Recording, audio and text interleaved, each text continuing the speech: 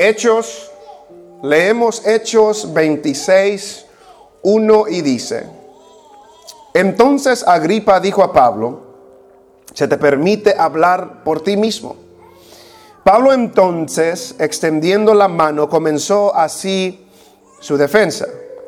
Me tengo por dichoso, oh rey Agripa, de que haya de defenderme hoy delante de ti de todas las cosas de que soy acusado por los judíos. Mayormente porque tú conoces todas las costumbres y cuestiones que hay entre los judíos, por lo cual te ruego que me oigas con paciencia. Mi vida pues desde mi juventud, la cual desde el principio pasé en mi nación, en Jerusalén, la conocen todos los judíos, los cuales también saben que yo desde el principio, si quieren testificarlo conforme a la más rigurosa secta de nuestra religión, viví fariseo. Y ahora, por la esperanza de la promesa que hizo Dios a nuestros padres, soy llamado a juicio. Promesa cuyo cumplimiento esperan que han de alcanzar nuestras 12 tribus, sirviendo constantemente a Dios de día y de noche. Por esta esperanza, oh rey Agripa, soy acusado por los judíos. ¿Qué? ¿Se juzga entre vosotros cosa increíble que Dios resucite a los muertos? Yo ciertamente había creído mi deber hacer muchas cosas contra el nombre de Jesús de Nazaret, lo cual también hice en Jerusalén. Yo encerré en cárceles a muchos de los santos, habiendo recibido poderes de los principales sacerdotes, y cuando los mataron yo di mi voto. Y muchas veces, castigándolos en todas las sinagogas, los forcé a blasfemar, y enfurecido sobremanera contra ellos, los perseguí hasta en las ciudades extranjeras. Ocupado en esto, iba yo a Damasco con poderes y en comisión de los principales sacerdotes, cuando a mediodía, oh rey, yendo por el camino, vi una luz del cielo que sobrepasaba el resplandor del sol, la cual me rodeó a mí y a los que iban conmigo. Y habiendo caído todos nosotros en tierra, oí una voz que me hablaba y decía en lengua hebrea: Saulo, Saulo, ¿por qué me persigues? Dura cosa te es dar coces contra el aguijón. Yo entonces dije: ¿quién eres, Señor? Y el Señor dijo: yo soy Jesús, a quien tú persigues. Pero levántate y ponte sobre tus pies, porque para esto te he aparecido a ti, para ponerte por ministro y testigo de las cosas que has visto y de aquellas en que me apareceré a ti, librándote de tu pueblo y de los gentiles a quienes ahora te envío, para que abras sus ojos, para que se conviertan de las tinieblas a la luz y de la potestad de Satanás a Dios, para que reciban por la fe que es en mí perdón de pecados y herencia entre los santificados. Amén. Pueden sentarse.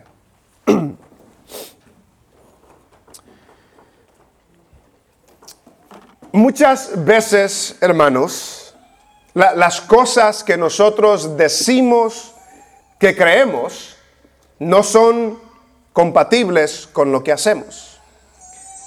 Afirmamos ciertas cosas con nuestra boca, pero nuestros hechos dicen otra cosa.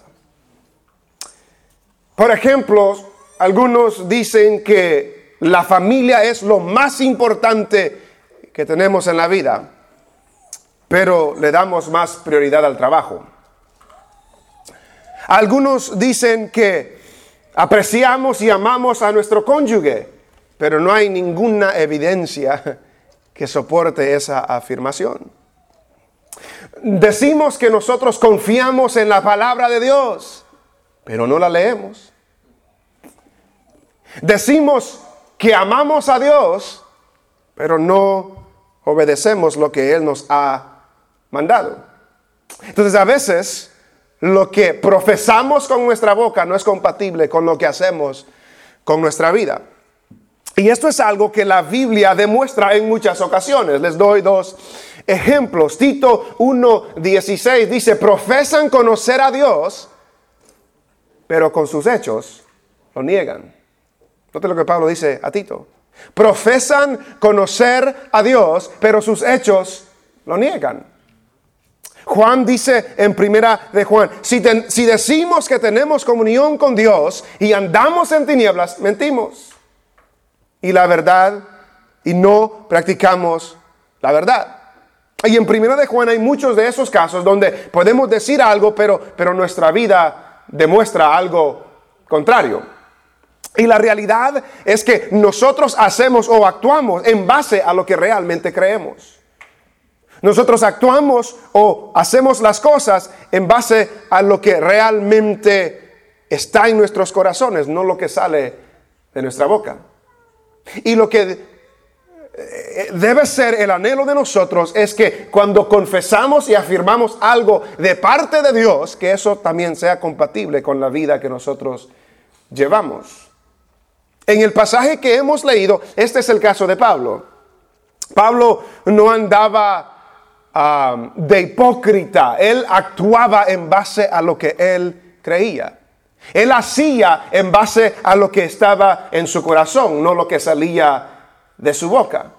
Y en el pasaje que hemos leído, traemos la historia de Pablo desde Jerusalén cuando lo iban a matar y lo llevaron al escuadrón de los soldados, lo interrogaron ahí, lo presentaron delante del concilio, lo interrogaron ahí, lo sacaron de ahí, lo mandaron a Cesarea para estar delante de Festo. Pasó 2 años en la cárcel y sabiendo que era inocente, pasó 2 años en la cárcel y no lo dejaron ir libre. Festo pasó en la historia Félix pasó en la historia y entró Festo. Y delante de Festo, en el capítulo 25, Pablo se defiende. Y otra vez no encuentran que es culpable de nada. En el capítulo 25 encontramos al rey Agripa y a Berenice, que llegan a visitar a Festo, y estando ahí, Festo le presenta el caso de Pablo. Tengo un cierto hombre, los judíos lo quieren matar, yo no encuentro nada malo que él haya hecho. Y el rey Agripa dijo, yo quiero escucharlo, yo quiero escuchar a este hombre a quien tú te refieres. Y la semana pasada terminamos cuando se reunieron los grandes de la ciudad. Se reunió el rey Agripa, Berenice, Festo y los grandes de la ciudad. Entraron con gran pompa, entraron con gran espectáculo y ahora llamaron a Pablo para que Pablo se presente delante del rey Agripa. Y en lo que hemos leído hoy, encontramos ciertas cosas que ya hemos visto. No es la primera vez que vemos el testimonio de Pablo, de su conversión. Pero aquí hay detalles que no los encontramos en los otros relatos de su conversión. En el versículo 1 del capítulo 26, donde comenzamos, nos dice Lucas, entonces Agripa dijo a Pablo, se te permite hablar por ti mismo. Pablo no tenía permiso de hablar. Era el rey Agripa que tenía la autoridad, era Festo que tenía la autoridad, y Pablo no tenía permiso para hablar, pero se le extendió la oportunidad de defenderse. Pablo entonces, extendiendo la mano, comenzó así su defensa. Versículo 2. Me tengo por dichoso o afortunado, oh rey Agripa, de que haya de defenderme hoy delante de ti de todas las cosas de que soy acusado por los judíos. Estaba ansioso, se sentía dichoso, se sentía afortunado de presentar su defensa delante del rey Agripa. Esto no iba a cambiar su destino porque él iba para Roma. Ya había apelado al César y iba para Roma, pero ahora se presentaba delante del rey Agripa. Y notamos por qué estaba afortunado, se sentía afortunado, porque en el versículo 3 nos dice, mayormente porque tú conoces todas las costumbres y cuestiones que hay entre los judíos. En otras palabras, tú conoces nuestra cultura. Tú conoces nuestras costumbres, tú conoces nuestras cuestiones, tú conoces nuestros desacuerdos, entonces tú me vas a entender lo que te estoy diciendo. Festo no entendía porque Festo acababa de llegar. Él acababa de llegar a Cesarea. Él no entendía las costumbres y las tradiciones de los judíos, pero el rey Agripa sí. Es como que si alguno de ustedes que es de México, por así decirlo, me venga a hablar a mí de las costumbres y las tradiciones de donde son ustedes. Y yo no entiendo, porque yo no conozco esas costumbres, yo no conozco esas tradiciones. Pero cuando le explica a alguien que conoce, vienen del mismo lugar, conoce las mismas costumbres, pues se alegra porque este sí me va a entender. Es lo que Pablo dijo, ¿tú me entiendes?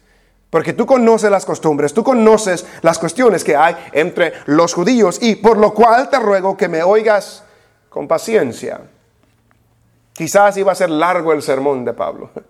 Quizás iba a ser largo lo que Pablo estaba a punto de decir. Y lo que Pablo dijo y vimos hoy lo podemos dividir en 3 secciones. Del versículo 4 hasta el versículo 8 habla de cómo se creció. Del versículo 9 al versículo 11 habla de su cuando perseguía a la iglesia, cuando era perseguidor de la iglesia.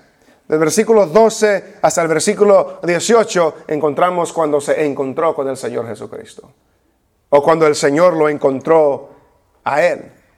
Notamos su juventud, su niñez, su crecimiento. Versículo 4. Mi vida pues desde mi juventud, la cual desde el principio pasé en mi nación, que era Cilicia, y en Jerusalén, la conocen todos los judíos. No era algo desconocido. Todos sabían su historial. Todos sabían su vida, todos sabían de dónde era, todos sabían que se había crecido en Jerusalén, que había pasado tiempo en Jerusalén. La conocen todos los judíos, no es nada nuevo. Versículo 6.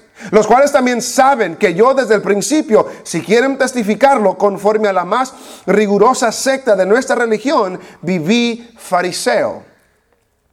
Otra vez, ellos lo saben, ellos pueden testificar si quieren, ellos saben que yo me crecí fariseo. Ellos saben que los fariseos es la secta o el grupo más estricto, más religioso, más apegado, por así decirlo, a la ley. Ellos lo saben. Los fariseos creían en la resurrección. Los saduceos no creían en la resurrección. Y es eso a lo que entra después. Primero, yo me crecí fariseo, la más rigurosa secta de nuestra religión, y los demás lo pueden testificar. Y tú, rey Agripa, lo sabes porque tú conoces nuestras costumbres, nuestras cuestiones.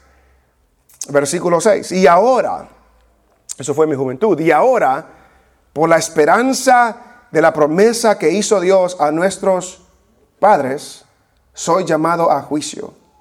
Promesa cuyo cumplimiento esperan que han de alcanzar nuestras 12 tribus, sirviendo constantemente a Dios de día y de noche. Por esta esperanza, oh rey Agripa, soy acusado por los judíos.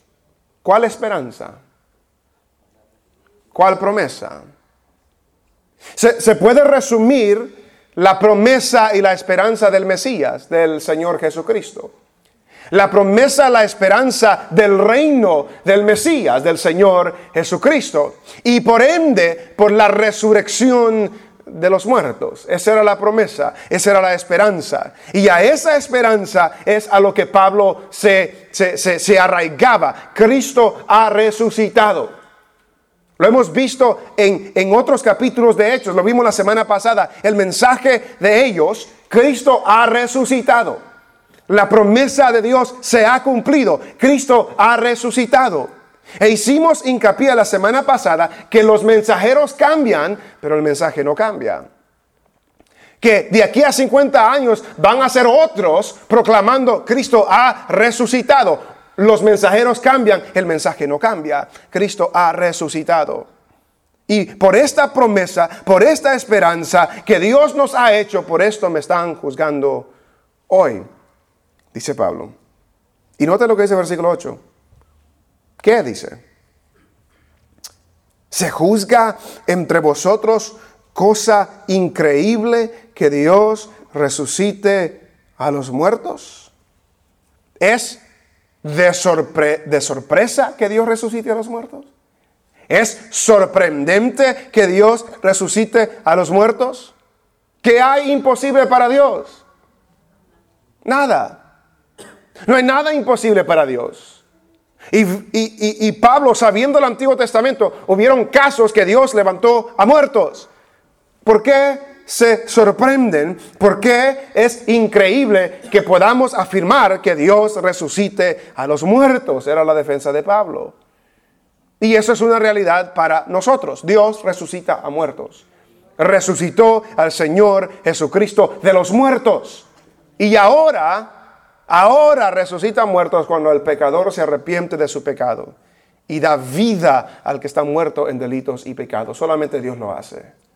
Solamente Dios lo hace. Pero después de hablar de lo que fue su juventud, note lo que dice el versículo 9.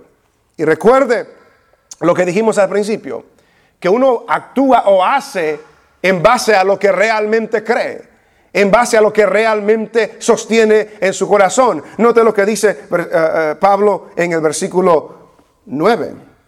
Yo ciertamente había creído mi deber hacer muchas cosas contra el nombre de Jesús de Nazaret. Note lo que Pablo está diciendo en su defensa. Yo ciertamente había creído. Pablo acerta, Pablo asegura, Pablo creía que su deber, su responsabilidad, algo que le era necesario hacer, es hacer muchas cosas en contra del nombre de Jesús de Nazaret. Creí que mi deber, creí que mi obligación, creí que era necesario que yo haga muchas cosas en contra del nombre de Jesús. ¿Por qué creía Pablo que era su deber? ¿Por qué creía Pablo que era su deber hacer muchas cosas en contra del nombre de Jesús? Porque para Pablo, como fariseo, Jesús era un impostor. Jesús no era el Mesías. Jesús era un mentiroso. Jesús era alguien que se hacía hacer como Dios y no lo era. ¿Por cuál de estas buenas obras me quieren apedrear? Dijo Jesús, por ninguna, sino que tú siendo hombre te haces Dios. Para ellos era un impostor, era un mentiroso. Y por lo tanto, como un buen judío, él quería hacer cosas en contra del nombre de Jesús. Pensaba que era su deber, pensaba que era su necesidad.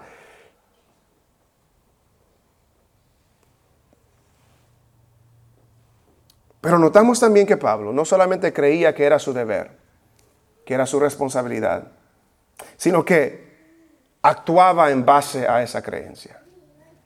Porque es fácil decir que creemos algo, de sostener algo, pero no hacemos nada. Porque note lo que Pablo dice: yo ciertamente había creído mi deber hacer muchas cosas contra el nombre de Jesús de Nazaret, lo cual también ¿qué? Hice. No solamente creía que era mi responsabilidad, sino que lo hice. Porque muchas veces nosotros sabemos qué debemos hacer y no lo hacemos. Muchas veces sabemos a qué Dios nos está llamando, pero no lo hacemos. Sabemos hacer el bien y no lo hacemos. Y la Biblia dice que el que sabe hacer el bien y no lo hace, es pecado. Pablo decía: yo creía que mi deber era hacer muchas cosas en contra del nombre de Jesús de Nazaret, y por lo tanto lo hice, porque yo pensaba que eso era mi deber. Por lo cual, versículo 10, también hice en Jerusalén. ¿Qué hizo Pablo en Jerusalén? Para demostrar que él realmente sostenía que esto era mi deber. ¿Qué hizo Pablo? Yo encerré en cárceles a muchos de los santos. Creía mi deber hacer cosas en contra del nombre de Jesús, pues perseguí a aquellos que creían en el nombre de Jesús. ¿Y qué hice con ellos? Yo encerré en cárceles a muchos de los santos, habiendo recibido poderes de los principales sacerdotes. Y cuando los mataron, yo di mi voto. Yo estaba en acuerdo. Yo aprobaba que mataran a los santos que creían en Jesús. Versículo 11. Y muchas veces, castigándolos en todas las sinagogas, los forcé a blasfemar, o traté de forzarlos a blasfemar o a que renuncien su fe. Y enfurecido sobremanera contra ellos, los perseguí hasta en las ciudades extranjeras. Enfurecidos sobremanera, en una manera más de lo normal. La Biblia de las Américas lo traduce diciendo locamente enfurecido. No sé si a usted le ha pasado o cuando vemos reportajes de noticieros, cuando alguien le hace, como un padre le hace algo a un hijo en un momento de rencor, o una persona le hace algo mal a otra persona en un momento de rencor. Eso es lo que Pablo dice aquí, locamente enfurecido. Locamente enfurecido los encerré en las cárceles. Locamente enfurecido aprobé que les den muerte. Locamente enfurecido los castigué en todas las sinagogas. Locamente enfurecido quise que renuncien la fe en el Señor Jesucristo. A tal grado que hasta fui a otras ciudades a hacer estas cosas. A encerrar, a matar, a encarcelar, a arrastrar, a castigar, hacerlos que blasfemen contra el nombre de Jesús. Pero notamos que Pablo, esto es lo que creía, eso es lo que hacía. Pablo no decía una cosa con su boca y hacía otra cosa con su vida. No. Yo creo que este es mi deber y por lo tanto esto es lo que voy a hacer. Y lo veremos también que es igual cuando se convierte al Señor. Ahora tiene un nuevo deber y actúa en base a ese deber. Y la pregunta que nos debemos estar haciendo hoy todos nosotros, ¿entendemos nosotros cuál es nuestro deber? ¿Sabemos nosotros a qué nos ha llamado el Señor? ¿Sabemos lo que Dios quiere que cada uno de nosotros hagamos? Y además de saberlo, estamos haciendo algo en base a lo que sabemos. Pablo dice, yo pensaba que esto era mi deber y por lo tanto hice todas estas cosas. Y luego cuando comenzamos a ver en el versículo 12, dice, ocupado en esto. Ocupado en lo que yo pensaba que era mi deber. Ocupado en esto. Creía que era su deber. Creía que era su responsabilidad. Estaba ocupado en eso. Y lo que usted hace y lo que yo hago refleja lo que realmente creemos y lo que realmente valoramos. Lo que usted hace realmente refleja lo que usted cree y lo que usted valora. Vemos el ejemplo de Pablo, ocupado en esto. Entonces medite en su vida. ¿En qué se ocupa usted? ¿Qué hace con su tiempo? ¿Qué hace con su vida? ¿Qué hace con sus talentos, con sus recursos, con lo que Dios le ha dado a usted? ¿Qué hace con eso? ¿En qué se ocupa? ¿En qué ocupa su tiempo? ¿En qué ocupa su talento? ¿En qué ocupa sus recursos? Porque lo que usted hace refleja lo que realmente cree y lo que realmente valora. Pablo, cuando hablaba con Timoteo, le decía, ocúpate en estas cosas. Que el cristiano debe de ocuparse en ciertas cosas que tienen que ver con nuestra fe cristiana, que tienen que ver con nuestro servicio al Señor, que tienen que ver con nuestro crecimiento en el Señor. Pero muchas veces decimos una cosa, pero hacemos otra cosa. Muchas veces afirmamos algo, pero vamos por otro lado. Muchas veces somos hipócritas, porque afirmamos una cosa, pero hacemos otra cosa. Pablo no era hipócrita. Pablo decía, yo creo que esto es lo que debo de hacer, y esto es lo que estaba haciendo. Y ocupado en esto, dice, iba yo a Damasco con poderes y en comisión de los principales sacerdotes. Este testimonio lo hemos visto en otras ocasiones y veremos algunos detalles nuevos. Cuando a mediodía, oh rey, yendo por el camino, vi una luz del cielo que sobrepasaba el resplandor del sol, la cual me rodeó a mí y a los que iban conmigo. Hemos hecho hincapié en esto en las otras ocasiones. A mediodía es cuando el sol está más alto en el cielo. A mediodía es cuando el sol está más brillante en el cielo. Y la luz que rodeó a Pablo y a los que iban con ellos era más brillante que la luz del sol. ¿Ha intentado usted ver al sol sin lentes? Y aún con lentes. Pero ¿ha intentado? ¿Qué pasa con sus ojos? Y el resplandor de la gloria que rodeó a Pablo era más brillante que la del sol. A mediodía, cuando el sol estaba más brillante, cuando estaba más elevado, vi una luz que era más brillante que la del sol. Eso es Dios. Versículo 14. Y habiendo caído todos nosotros en tierra, oí una voz que me hablaba. No solamente vio una luz, sino que oyó una voz que le hablaba y le decía en lengua hebrea o en arameo: Saulo, Saulo, ¿por qué me persigues? Le conocía por nombre y Saulo no sabía que estaba persiguiendo a esta persona.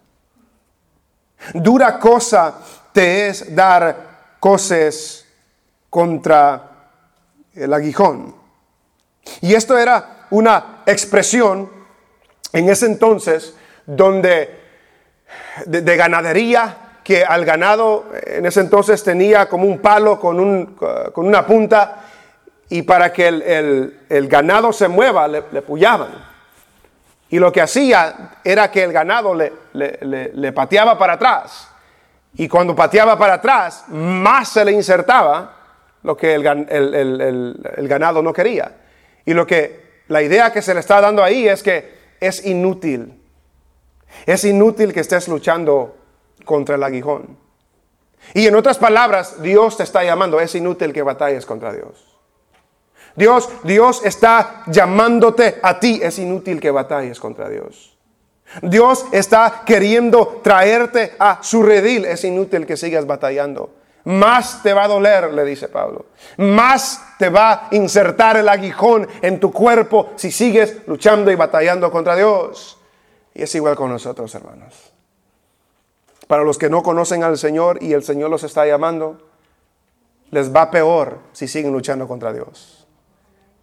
Y si usted es cristiano y anda en desobediencia, el Señor le está llamando, le va peor si sigue luchando contra Dios.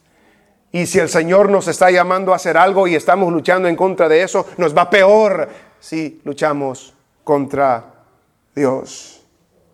Dura cosa te es dar cosas contra el aguijón. Pablo le contesta, versículo 15, le contesta: yo entonces dije, ¿quién eres, Señor? No sabía con quién estaba hablando. Y el Señor dijo: yo soy Jesús a quien tú persigues. Imagínese lo que Pablo hubiera pensado cuando oyó esas palabras. Pablo era fariseo. Pablo quizás vio a este Jesús crucificado. Pablo quizás lo vio muerto. Y ahora que yo quiero hacer muchas cosas en contra de este Jesús que yo pensaba que estaba muerto, me está hablando. Imagínese lo que estaba pensando Pablo. ¿Quién eres, Señor? Yo soy Jesús a quien tú persigues.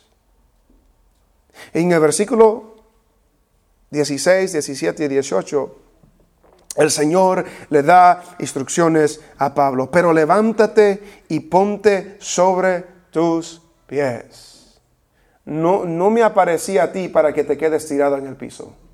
Levántate y ponte sobre tus pies.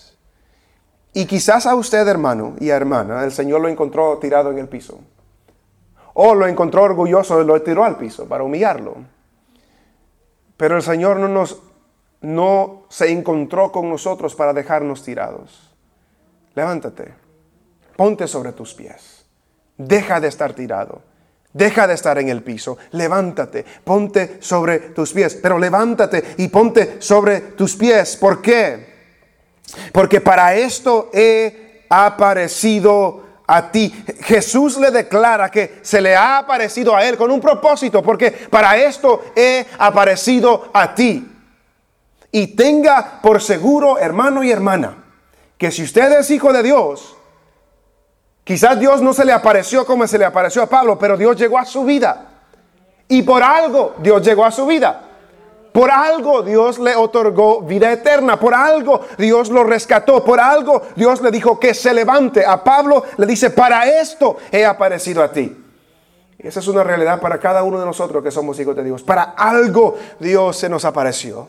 Para algo Dios nos iluminó. Para algo Dios nos dio vida eterna. Para algo fue, hermanos. No es para estar tirado en el piso. No es para estar sentado en la banca. No es para acostumbrarnos a venir a la iglesia. No, para algo fue. Y Dios y Jesús le dice a Pablo, para esto he aparecido a ti. ¿Para qué? Para ponerte por ministro y testigo de las cosas que has visto y de aquellas en que me apareceré a ti. Para ponerte por ministro. La palabra ministro en Hechos 26:16 significa remero, dice un escritor, y se refiere al sirviente más bajo en una galera. Te he llamado para ponerte como siervo, como un sirviente. Eres siervo del Señor.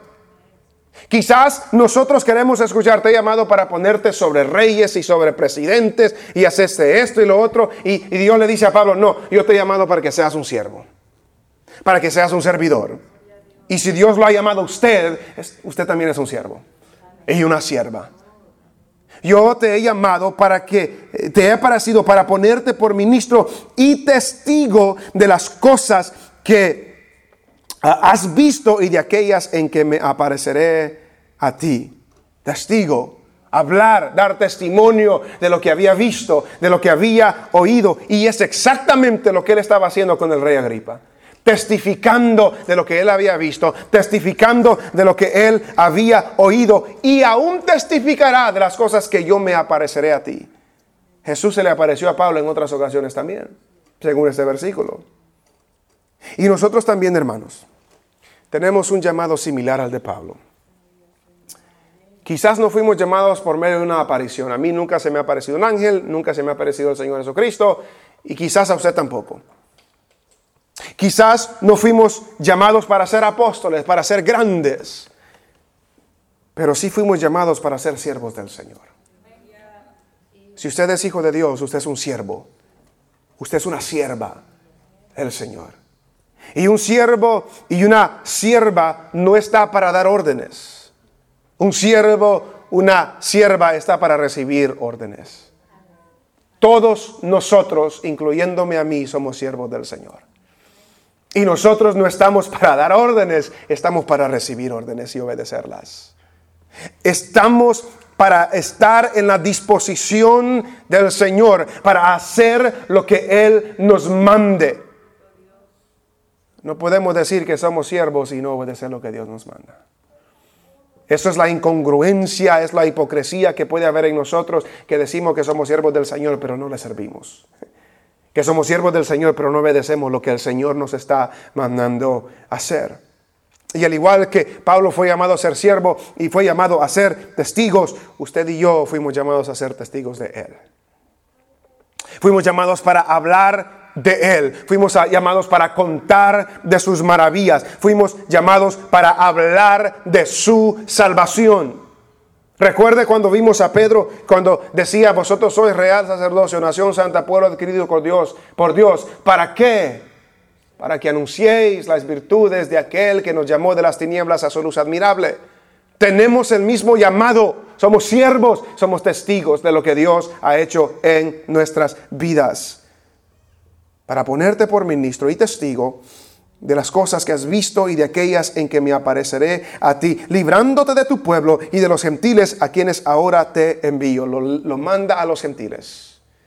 Y el Señor nos ha mandado a todo el mundo, para todo aquel que está en nuestro contorno, para nuestros vecinos, para nuestros familiares, para nuestros amigos, para nuestros compañeros de trabajo, para el que sea. El Señor nos ha llamado a ser testigos de Él a todo el mundo.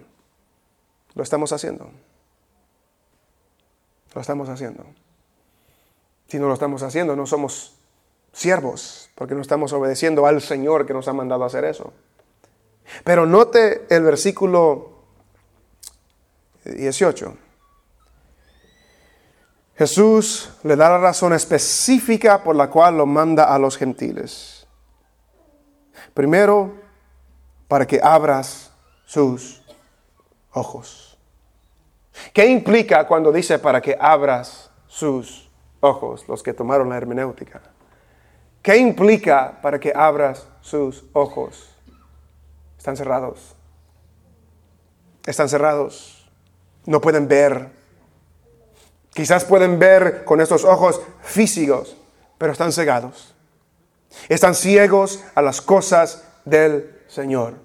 No pueden ver la luz de Cristo. Por lo tanto, te mando allá para que abras sus ojos. Y lo que Dios le dice a Pablo aquí, lo que Jesús le dice a Pablo, no es que Él lo iba a hacer. Dios lo iba a hacer por medio de Él.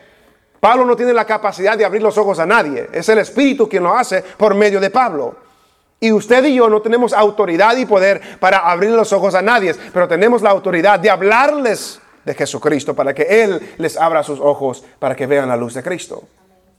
Para que abras sus ojos. Para que se conviertan de las tinieblas a la luz. Entonces los gentiles tienen los ojos cerrados, están ciegos. Los gentiles están en tinieblas para que se conviertan de las tinieblas a la luz. Convertir habla de volver, habla de regresar. Y da la idea de que están allá y que se regresen a lo bueno. Están allá y que se vuelvan a la luz. Para que se conviertan de las tinieblas, de la oscuridad, de la maldad, del pecado, de la falsedad, y vengan a la luz, y vengan a la verdad, y vengan a la vida. Para eso te he puesto. Y eso implica que usted y yo un día estábamos cegados también, pero Dios nos abrió los ojos. Usted y yo estábamos en tinieblas también, pero Dios nos trajo a su luz. Y note la siguiente frase: para que abras sus ojos, para que se conviertan de las tinieblas a la luz. ¿Y de qué? Y se conviertan de la potestad de Satanás a Dios. Mucha gente no quiere escuchar esto. Que se conviertan, que regrese, que vuelvan de la potestad. La palabra potestad habla de control, habla de dominio. Habla de autoridad, de poder, del dueño, que se conviertan, que regresen de estar bajo el control de Satanás, bajo el dominio de Satanás, bajo la autoridad, bajo el poder de Satanás, bajo el derecho que Satanás tenía sobre esa persona, y que vengan a Dios, que se conviertan de la potestad de Satanás a Dios. Que lo que implica es que toda persona que no ha venido está en las garras de Satanás. Toda persona que no ha venido a la luz está en tinieblas. Toda persona que no ha visto a Cristo está ciego. Toda persona que no es de Dios es de Satanás. Es lo que la palabra del Señor nos enseña. Y debemos tener esto claro, hermano. La Biblia es clara que el que no es de Dios le pertenece a Satanás. El que no le pertenece a Dios, le pertenece a Satanás. Si Dios no es nuestro Señor, Satanás es nuestro Señor. Si Dios no es a quien nosotros obedecemos a Satanás. No hay otro lado, no hay un lugar donde alguien no le pertenece a ninguno, no hay. Que Jesús mismo dijo: el que no es conmigo, contra mí es. El que no es conmigo, contra mí es. Y si lo que la Biblia dice es verdad, no hay nadie que no pertenezca a un lado. Toda persona pertenece a un lado. O estamos en tinieblas o estamos en la luz. O le pertenecemos al diablo o le pertenecemos a Dios. O tenemos los ojos abiertos o tenemos los ojos cerrados. No hay otro. No hay otro. Y si usted hoy conoce al Señor, usted tiene vida. Y si no conoce al Señor, le pertenece a Satanás. Así de claro, así de directo, así de fácil. Para que abra sus ojos, para que se conviertan de la luz, de las tinieblas a la luz, y de la potestad de Satanás a Dios. Note lo que dice un versículo conmigo. Vaya a Colosenses conmigo.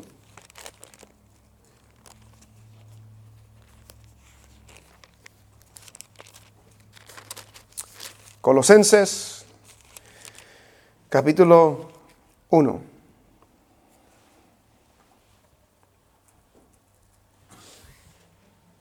Después de Hechos está Romanos, luego 1 y 2 Corintios, luego Gálatas, luego Efesios, luego Filipenses, luego está Colosenses.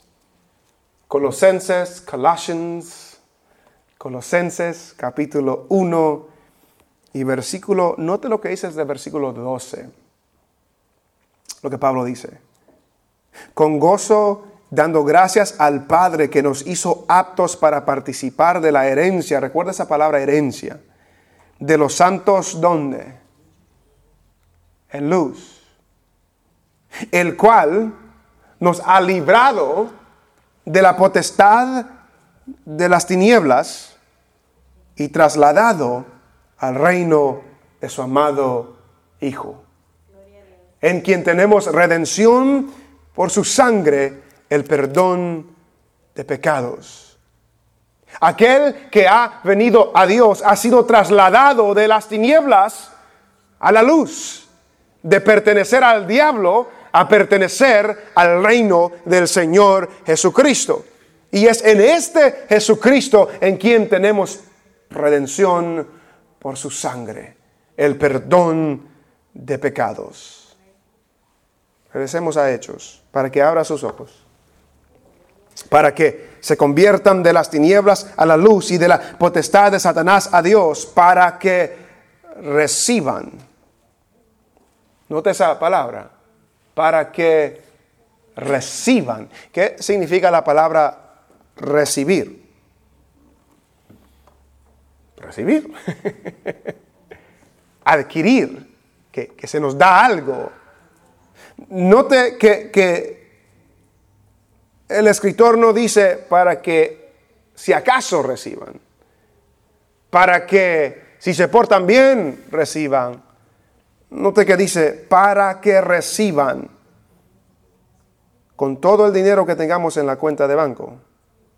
¿Verdad que no dice eso? Para que reciban. ¿Cómo podemos recibir lo que está a punto de decir?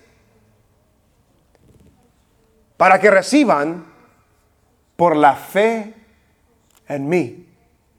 ¿Cómo puede recibir la persona lo que está a punto de decir el Señor Jesucristo? Por medio de la fe en Él.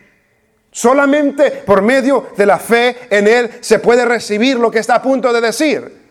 Para que reciban por la fe que es en mí perdón de pecados. Para que reciban por medio de la fe que es en mí perdón de pecados. Hermanos, no se puede recibir perdón de pecados aparte de Jesús. No se puede recibir perdón de pecados aparte de Jesús. Pero para que haya perdón debe de haber culpa. Si no, ¿de qué perdonar? Para que haya perdón tiene que haber culpa. ¿Culpa de qué? Culpa de pecado. Desobediencia, quebrantar la ley de Dios. ¿Sabe usted que es culpable? ¿Sabe usted que ha quebrantado el mandamiento de Dios? ¿Sabe usted que esa desobediencia suya y la mía nos separa de Dios? ¿Sabe usted eso?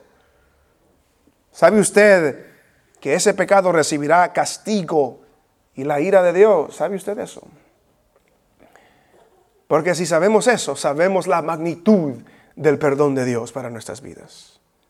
Sabemos la magnitud de lo que Dios ha hecho por nosotros. De que Él perdona nuestro pecado, nuestra desobediencia, nuestra maldad. Perdona todo lo que hayamos hecho. Un escritor dice que deja de considerar culpables a aquellos que tienen fe en la sangre de Cristo. Usted y yo somos culpables, pero por medio de la fe en Jesús, por la fe en mí, dijo Él, reciben perdón de pecados. No hay otro requisito. Por medio de la fe en Jesús, la persona que está muerta, que está ciega, que está en las garras de Satanás, puede recibir el perdón de sus pecados. Y si usted ha recibido al Señor, ha sido perdonado de sus pecados. Y aquel que no ha recibido al Señor, hoy puede ser perdonado de sus pecados. Solamente por medio de la fe en Jesucristo pueden nuestros pecados ser perdonados. Pero no solamente eso, para que reciban por la fe que es en mí perdón de pecados y herencia. Y herencia entre los santificados. No se puede recibir herencia aparte de Jesús, aparte de la fe en Jesús. Y herencia habla de porción o de parte, que toda aquella persona que tiene fe en Jesús tiene parte con los santos, pertenece a Dios, es uno de los que son de Él. Y eso solamente el vehículo del perdón de pecados y el vehículo de tener parte, porción con los santos de Dios, es la fe en Jesucristo. Es la fe en Jesucristo. Es la confianza en Jesús. Confianza en su obra, confianza en su sacrificio, confianza en su muerte, en su resurrección, no en nuestras obras. No hay nada que usted pueda hacer para que Dios lo perdone más. No. Cristo ya lo hizo por usted. Cristo ya lo hizo por mí. Cristo ya lo hizo por todo aquel que quiera ser salvo. No es por nuestras obras, no es en nuestros esfuerzos, no en lo bueno que somos nosotros. Es en lo bueno que fue Jesús. Es en la obra de Cristo que usted y yo recibimos el perdón de pecados. Y eso solamente por medio de la fe en Jesús. Y si usted hoy no conoce al Señor, no se vaya sin recibir a ese Señor. No se vaya sin recibir el perdón de sus pecados. No se vaya sin recibir su parte, su porción entre los santos del Señor. Pablo quedó completamente convencido de esto. Y por lo tanto el resto del capítulo habla lo que él hizo en base a esto. Hermanos, usted y yo hemos sido llamados por el Señor con un propósito. Para ser sus siervos, para ser sus testigos. ¿Está sirviendo usted al Señor? ¿Está siendo testigo usted al Señor? ¿Está demostrando con su vida lo que realmente confiesa con su boca? ¿O nuestra vida contradice lo que decimos con nuestra boca? Pablo era consistente con lo que él creía. Mi deber es seguir y oponerme a Jesús. Eso es lo que voy a hacer. Voy a encarcelar, voy a matar, voy a castigar, voy a hacerlos blasfemar. Pero luego se encuentra con el Cristo resucitado. Y le da una nueva comisión. Usted y yo, hermanos, si somos del Señor, hemos sido llamados por Él. Dios se nos apareció para servirle a Él. Y si nos hemos extraviado, si nos hemos desviado, solamente en Él hay perdón de pecados. No podemos arreglar nuestra situación si nunca regresamos a Él. Si hemos fracasado, si hemos fallado, si nos hemos desviado, alejándose de Dios no soluciona el problema. Tenemos que regresar a Él. Tenemos que volver a Él. Porque solamente en Él se encuentra perdón de pecados. Solamente en Él se encuentra vida nueva. Solamente Él nos traslada de tinieblas a la luz. Solamente Él abre nuestros ojos. Solamente por medio de la fe en Jesús es que le pertenecemos a Dios. Solamente por medio de Él tenemos porción, parte con los santos. Y si usted se ha alejado, no se aleje más. Regrese al Señor. Conviértase. Eso es regresar, volver a Él. Y volvemos a lo mismo que dice en Juan para sus hijos. Que si confesamos nuestros pecados, Él es fiel y justo para perdonar nuestro pecado y limpiarnos de toda maldad.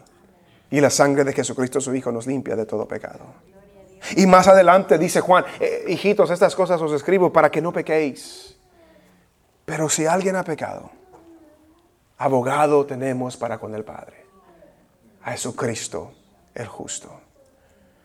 Él ha venido a nuestras vidas para darnos luz, para darnos vida, para hacernos sus siervos. Y usted y yo debemos de vivir la vida consistente con lo que estamos diciendo. Si somos siervos del Señor, obedezcamos su palabra. Si somos testigos de Él, hablemos de Él. Porque el Señor nos ha llamado para dar testimonio de las grandes cosas que Él ha hecho por medio y a través de nosotros y en nosotros.